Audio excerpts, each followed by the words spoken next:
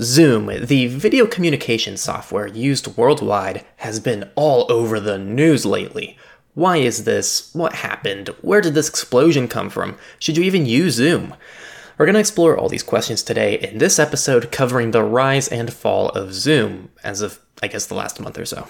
This episode is going to be split into different parts. Part 1 is an introduction to the company and its origins. Part 2 will go through all of its major issues. Part 3 will be the public response to those issues. Part 4 is Zoom's response and how they addressed each issue. Part 5 is my opinion on what to make of all of it. Consider it the summary. And Part 6 is a quick guide and some tips on using Zoom as privately and securely as we can, which doesn't say too much. Before continuing, I wanted to plug that, if you're watching from YouTube, this is now offered as a podcast, so you can add the Surveillance Report podcast on several platforms in the description. And if you're watching or listening from the podcast, this is on YouTube, which adds some visuals, and it will also add some extra context to some things. And also you can subscribe for other content. Not everything that's going on YouTube ends up in the podcast, and so join us.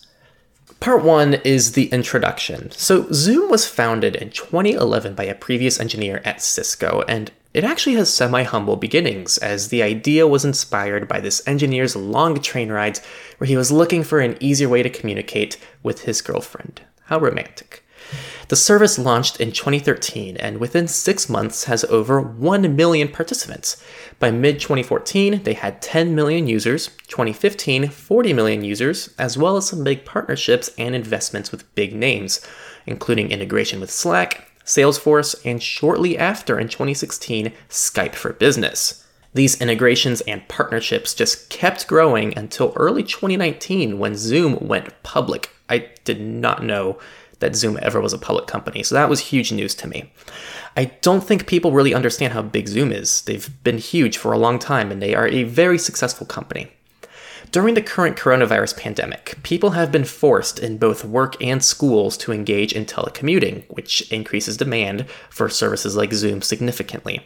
To add some perspective to this, by February 2020, Zoom gained 2.22 million users in 2020, more than it had gained in the entire year of 2019 alone. Daily average users rose from about 10 million in just December of 2019 to 200 million in March of 2020. That's a 3-month difference with an extra 190 million users. This is being used by not just schools and companies, but even governments, as the British government went as far to tweet their meeting ID. We're also seeing an influx of new websites being created with the domain name containing Zoom, about 2,000 since the beginning of the year, about 5% of which are estimated to be malicious phishing attempts. All of this attention to higher usage Zoom has received due to coronavirus has led to an increase in the company's stock price, despite the market taking a big hit. So this gives us the rise of Zoom, and frankly, there isn't really a fall yet, at least a measurable one. But I can argue, through all of the issues I'm going to describe in this, that Zoom definitely has had a fall, and it's been exacerbated by their sudden influx of new users. Let's go ahead and cover those issues in the order that they came to light. Our first Zoom issue comes from way back in December of 2018, where Zoom suffered a severe logic flaw vulnerability that affected their clients on all desktop operating systems, allowing an attacker who didn't need to be a meeting attendee to hijack components of a live meeting, such as forcefully enabling desktop control permissions, sending keystrokes, or sharing their screen. In July of 2019, a serious Zoom zero-day vulnerability allowed websites to hijack macOS cameras. This was because the Zoom program installed a web server on Macs that accepts requests regular browsers wouldn't. And even if you uninstalled Zoom, that web server persisted and could reinstall Zoom without user intervention, although this was never actually utilized. Our first recent issue, meaning 2020, comes from a Harvard blog, which summarizes a few different articles, starting from Mashable on March 13th, revealing some questionable aspects of the Zoom's privacy policy. This is mostly relating to its sharing of data with major companies like Google and other third parties, advertising practices, and inability to opt out of those. Zoom didn't actually do anything directly wrong here, but most of the concerns of Zoom started happening in mid-March, and people finally started to take note, and this is also when they started really growing and gaining traction.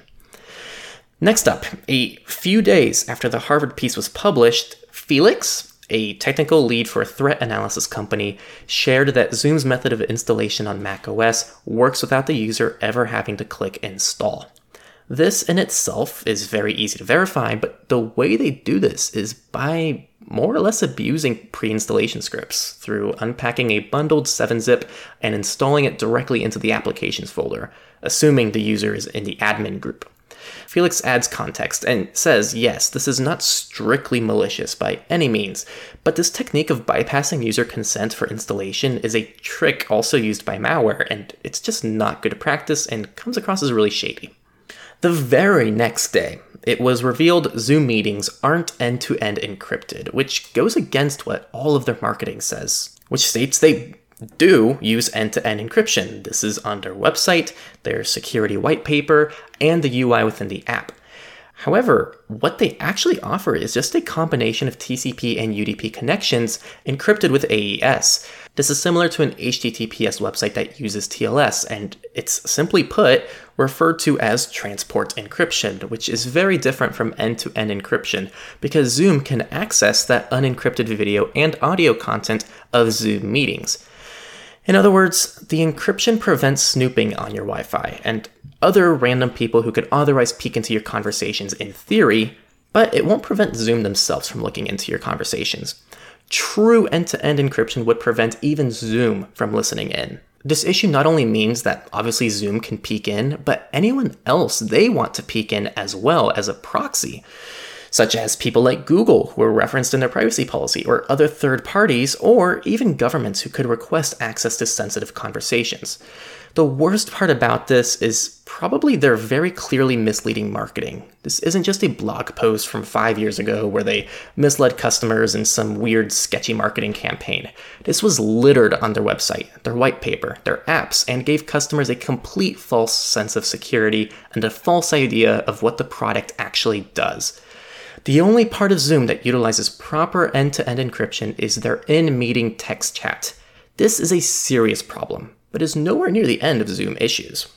On March 31st, 2 security researchers found a Zoom bug that could be used to steal Windows passwords thanks to how Zoom handles URLs within its chat. Up next, an ex-NSA hacker found 2 bugs that could take over a Zoom user's Mac, including tapping into their webcam and microphone.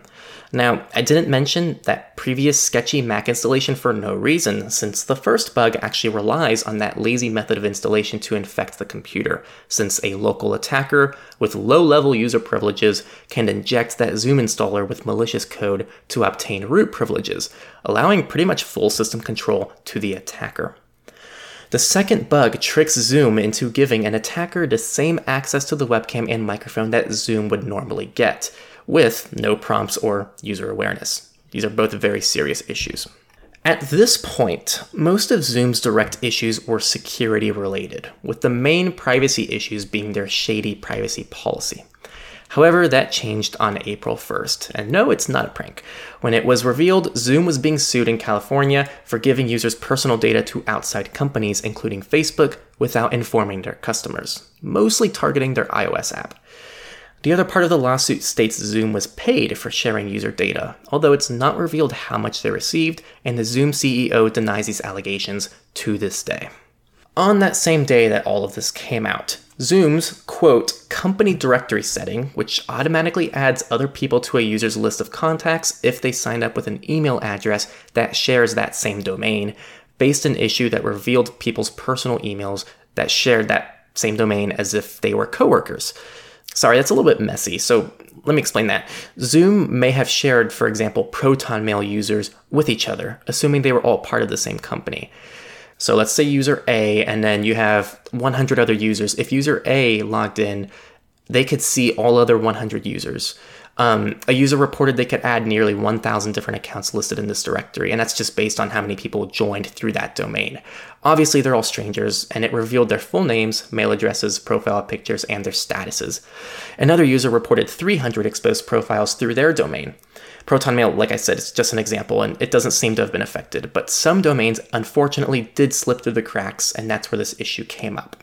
The next issue, if you're going by number, is issue 10, and it took place the very next day.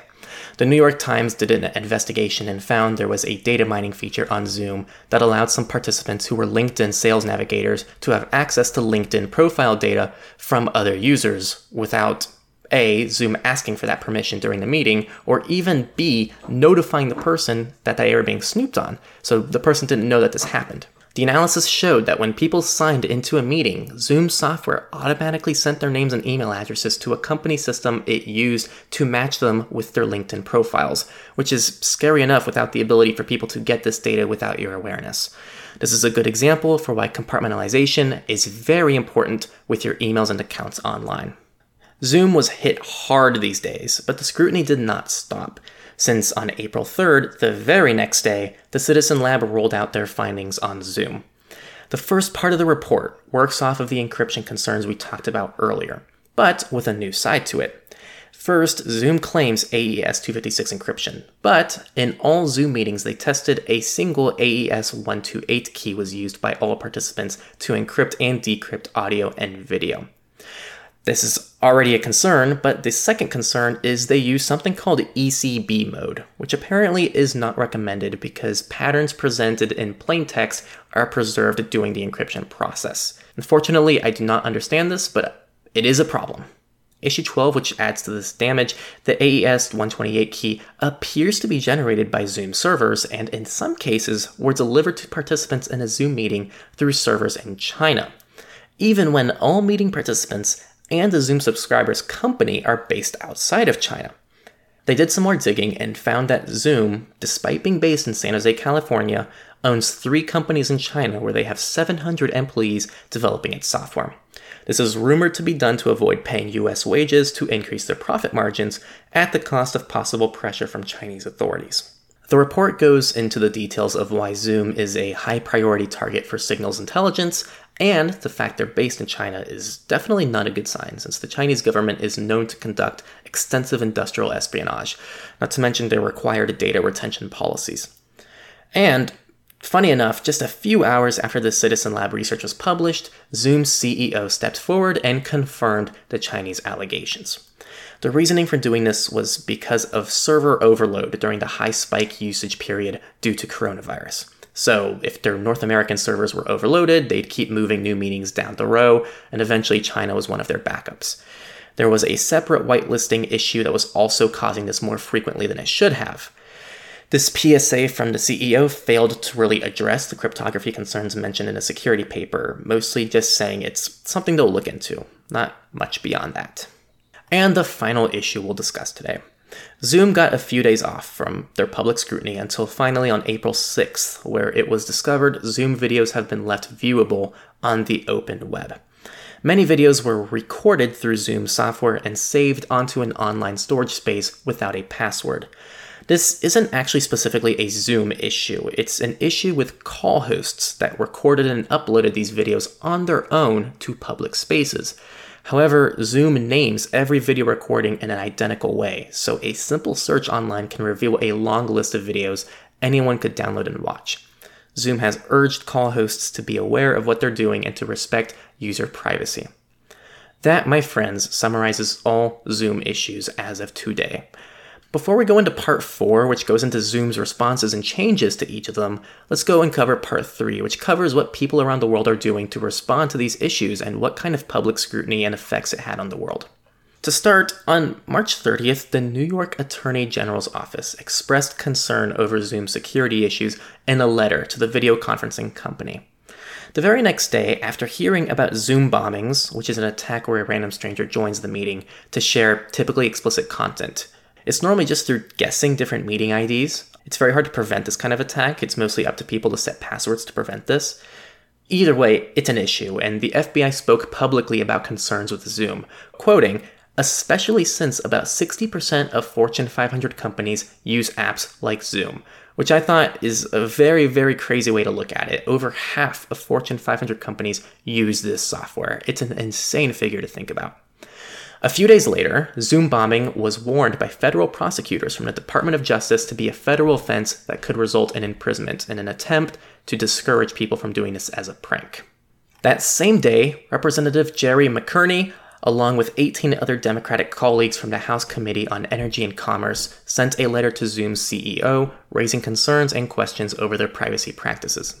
On April 7th, a lawsuit was filed in San Francisco, accusing Zoom of making false and misleading statements about its products, mainly attacking the end-to-end encryption claims, which we have discussed before were false. The lawsuit also alleges that Zoom's security failures put users, quote, at an increased risk of having their personal information accessed by unauthorized parties, including Facebook. Those were the main direct responses that I found. So yes, there are people speaking up against Zoom. There are also the people, organizations, and governments who have banned its use due to all of these concerns. This list currently includes big names like the Australian Defence Force, Berkeley Unified School District, the Canadian government, Clark County School District, German Ministry of Foreign Affairs, Google, NASA, New York City Department of Education, Singapore Ministry of Education, Smart Communications, SpaceX, the Taiwanese government, UK Ministry of Defense, and the United States Senate. That covers all the notable reactions we've seen. We'll cover if this is an over or under exaggeration soon, but to answer that question, it's important for us to know how many of these issues were fixed, how they were handled, and how proactive Zoom is really being when it comes to these concerns. So I present to you part 4, how Zoom responded to all of this. Their first issue was their logic flaw vulnerability, and it was patched recently after its discovery. The second problem was the macOS camera hijack 0-day vulnerability, which was patched within a day of its publicity. Number 3 was a collective concern over Zoom's privacy policy.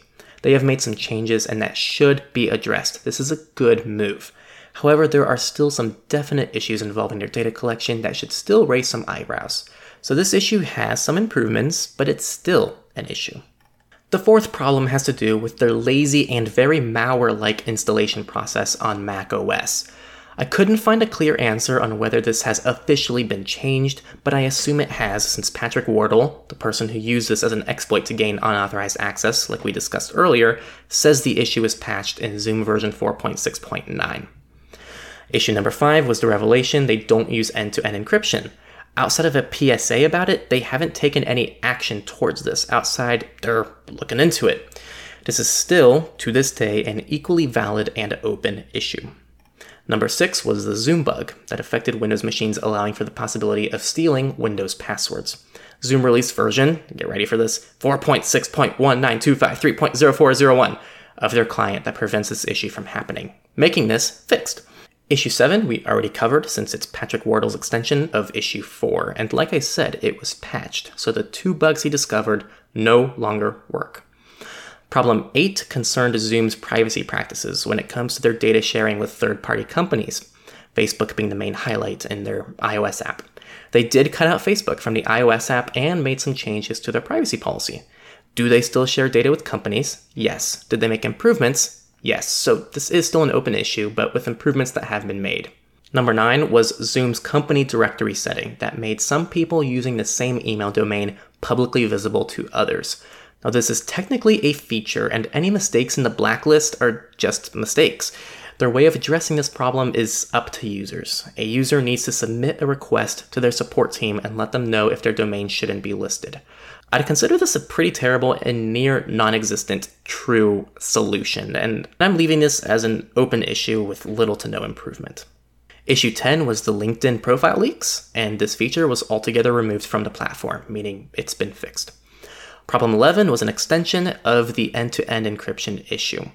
First, they were not utilizing AES-256 encryption, and they were also using ECB mode. These appear to not have been improved at all since their publicity. Number 12 are all the Chinese concerns, both through company management and the redirection of customer data through China. They did fix a Chinese whitelisting issue, which may help, and they've made it so paying customers can choose to not have their data go through China. But the overall issue is still there, at least for free users. So they made improvements, but really it's negligible.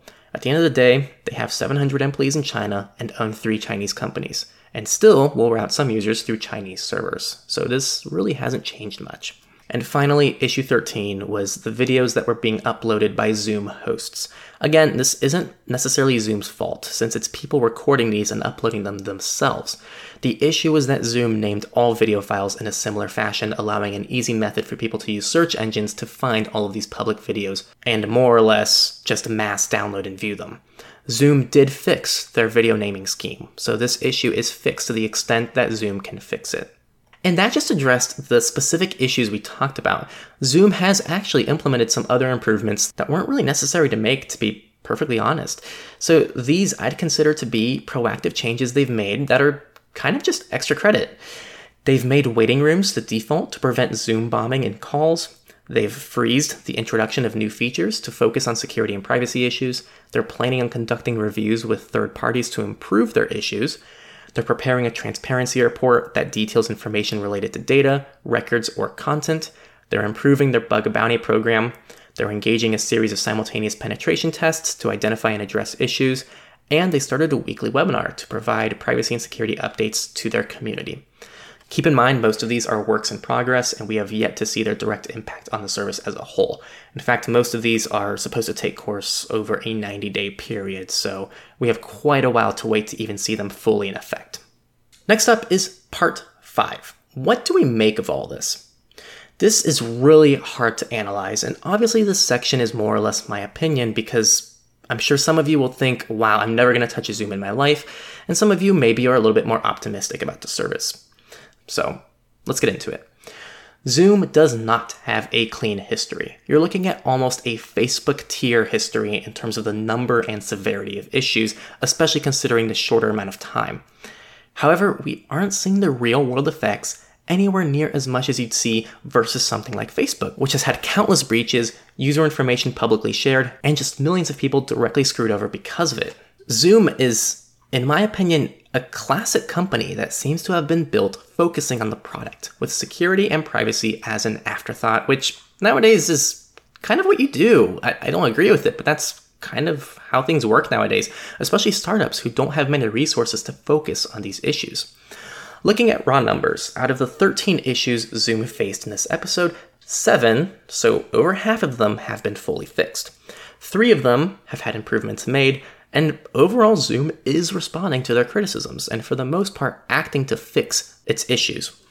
Before tearing them open a new one, as if we haven't already done that, I want to give them credit because they are handling this better than many other companies might. Now, the main issue with Zoom is they have some underlying issues that are either never going to be fixed or will take a huge amount of effort to be fixed. For example, a huge part of their company has ties to China. 700 employees, 3 companies, and a backup plan that sends its users through Chinese servers.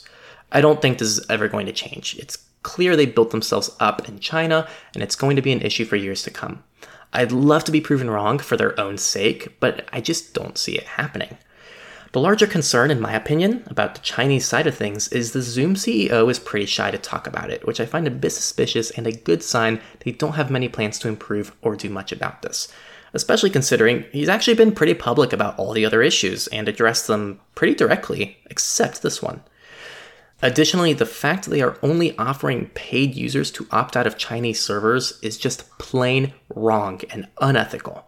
The other big issue is their lack of end-to-end encryption. They're playing this off like, oh, we're just going to look into it and fix it, when in reality, this is going to require a complete reworking of how calls and meetings are conducted on the back end. Not to mention transitioning all users to using these new protocols. This isn't simply a feature release they will likely be able to do in a few weeks like they're playing it off to be. This is a serious issue. The other side of this is that they've been misleading millions of people for a long period of time, claiming they implement end-to-end encryption when they simply don't. It's complete BS. It's great they're being sued for this. I don't know what could be a better example of false advertising outside maybe the Big Mac in the photo versus real life. And even that, I don't know if it compares to this. I can't imagine blatantly lying about encryption and just misleading people through actual technical white papers saying you implement something when you don't. It's just wrong. The last major issue. Even though they did improve their privacy policy, it still is nowhere near perfect. They seem to have a business model reliant on data collection as well as data sharing with third parties, which I mean, everything seems to point to, despite what their CEO says. This seems to be a root issue in the company, and it'll likely require a very large overhaul on their end to remain a profitable and thriving company. I mean, how else do you think they offer a free tier that is more than enough for the average user? In my opinion, the other issues we discussed are actually fairly common issues with large popular services like Zoom. In fact, some of them, like the URL chat issue, affected Skype as well, but no one talked about that. You have vulnerabilities, you have attacks, exploits. These are pretty normal with most companies, although the number of them in such a short amount of time is alarming. But I do want to give some perspective here. Zoom just recently gained a large amount of users. There likely weren't many people looking and investigating their security practices, and then, out of nowhere, they find a huge part of the world is looking for every possible mistake they've ever made. I could make an argument that considering the circumstances, Zoom could have done a lot worse. Think about it. A company serving millions of a new influx set of customers all around the world that didn't even implement proper encryption, and there was no widespread data breach of its customers or major direct effect on them. I'd say these are relatively normal issues, but, and here's where they went wrong, they're very preventable issues, and it's clear it wasn't a priority of theirs. Hopefully this will change, only time will tell.